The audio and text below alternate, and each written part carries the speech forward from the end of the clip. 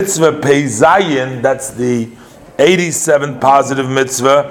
Over there, the halacha is that if one does exchange the animal for another one, then what happens is, the Torah says not to, then the exchanged one also becomes consecrated. So now they're both consecrated, because you can't consecrate them.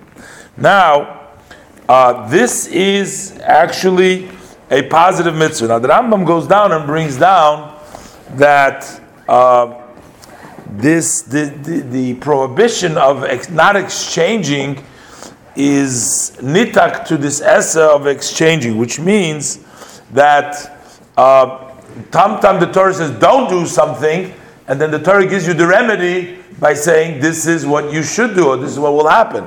So in this case, the Torah says don't exchange, but if you do exchange, then it becomes kodesh.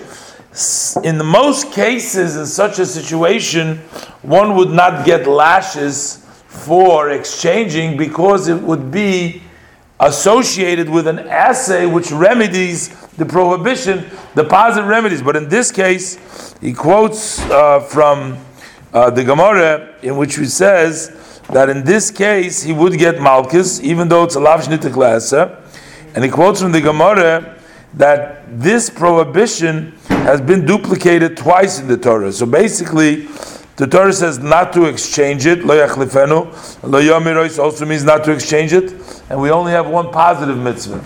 So a positive mitzvah can remedy if it's only one prohibition. But it cannot remedy two prohibitions because it remedies one of them. And therefore, there would still be lashes because of the additional prohibitions. The details of this law have been articulated in the Tractate Tumura. And over there, the Gemara says how it is fulfilled. In other words, when is the Tumura good, when it's not, and what is the halacha with the one that has been exchanged, and how it's brought down. In the Gemara is all the details. 106, Mitzvah Kuf Vav, is the mitzvah of not exchanging one animal which has been consecrated and substituting it with another animal. The Torah prohibits that. The Torah says not to exchange.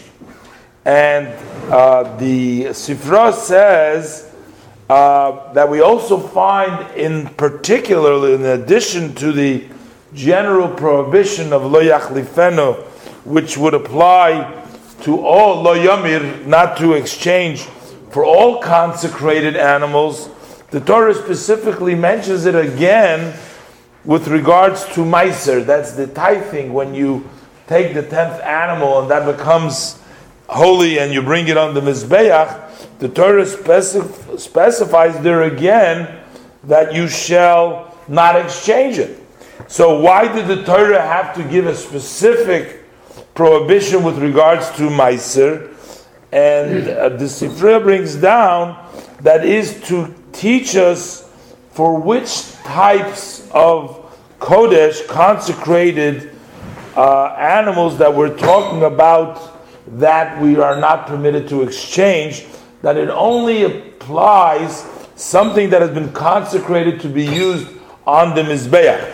Basically, there are two possibilities to consecrate, either on the Mizbeach or for the temple use as through Bedek HaBayis, just to fix up the Beis HaMikdash. So just like the Meiser is a Kodshe Haguf, it is something which is Kodshe Mizbeach, which is for the Mizbeach. The only prohibition against exchanging an animal would be such an animal that has been designated and consecrated for the Mizbeach itself. And that constitutes the Lo Yachlifenu. One who does exchange would get lashes, as these details of these laws have been explained in Masechta Tumura.